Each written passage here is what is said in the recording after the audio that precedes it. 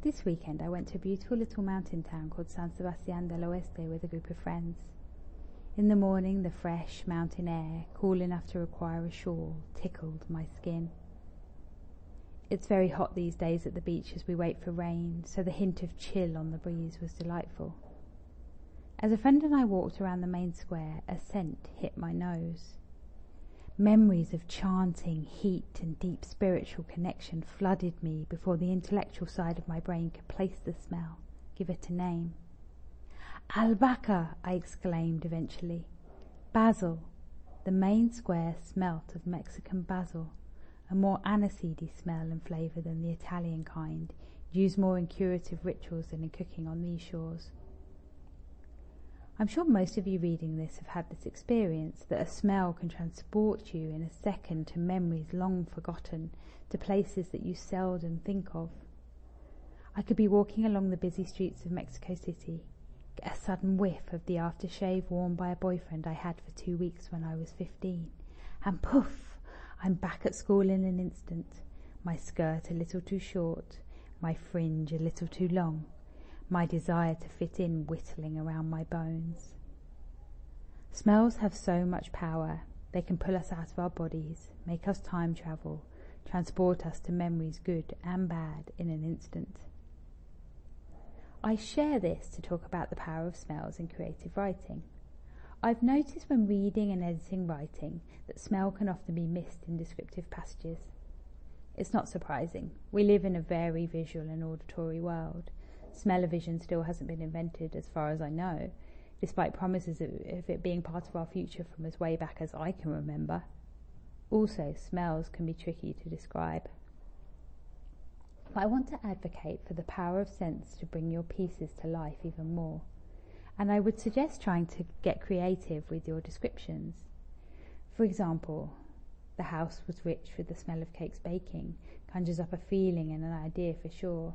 But going a little deeper and saying the house was impregnated with the smell of cakes baking, the buttery vanilla tickled her nostrils, reminding her of foamy sponge cakes and cold autumn afternoons, tells us more.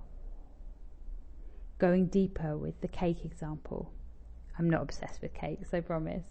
The type of cake can also tell us a lot about the character. What do these descriptions conjure up for you? 1. The rich perfume of dried fruit and densely packed caramelized muscovado filled the kitchen, the full notes of port just perceptible below the star anise and nutmeg. 2.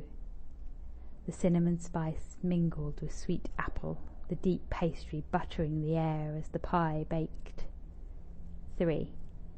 Sweet almond filtered out into the garden, cut through by the sharp tang of the juiciest cherries, the smells of the last days of summer. 4. The acrid smell of burnt sugar and engorged raisins sat in the back of my throat, the crispy edges of cake that would be smothered haphazardly with sickly sweet icing as if sugar could cover for the lack of attention always given to my birthday. Burnt toast, burnt cake, burnt bridges. Obviously, I've gone beyond smells here, but hopefully you'll see that different smells can conjure up entirely distinct scenes. Smell is a really fun way to let the reader travel off through their own memories and bring extra feeling and connection back to your piece. It's also really helpful in describing characters. The type of person who eats a fruit cake might be different to the reader to the one who eats a vanilla sponge, for example. Have you had the experience of being transported by smell? I'd love to hear about it in the comments. I'd also love to hear about what those different descriptions conjured up for you. What do you imagine the kitchen to be like in the first example? And the last example? Mentoring.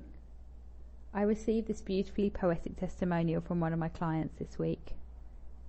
If the novice writer is a flower bud packed with creative potential and eager to bloom, then Susanna Rigg is the tender gardener and meteorological muse who nurtures, feeds and allows the plant to unfurl and live out its biological destiny. Anna Delise. I love this testimonial because it speaks to the tenderness with which I wish all writers could be held. Writing is brave work.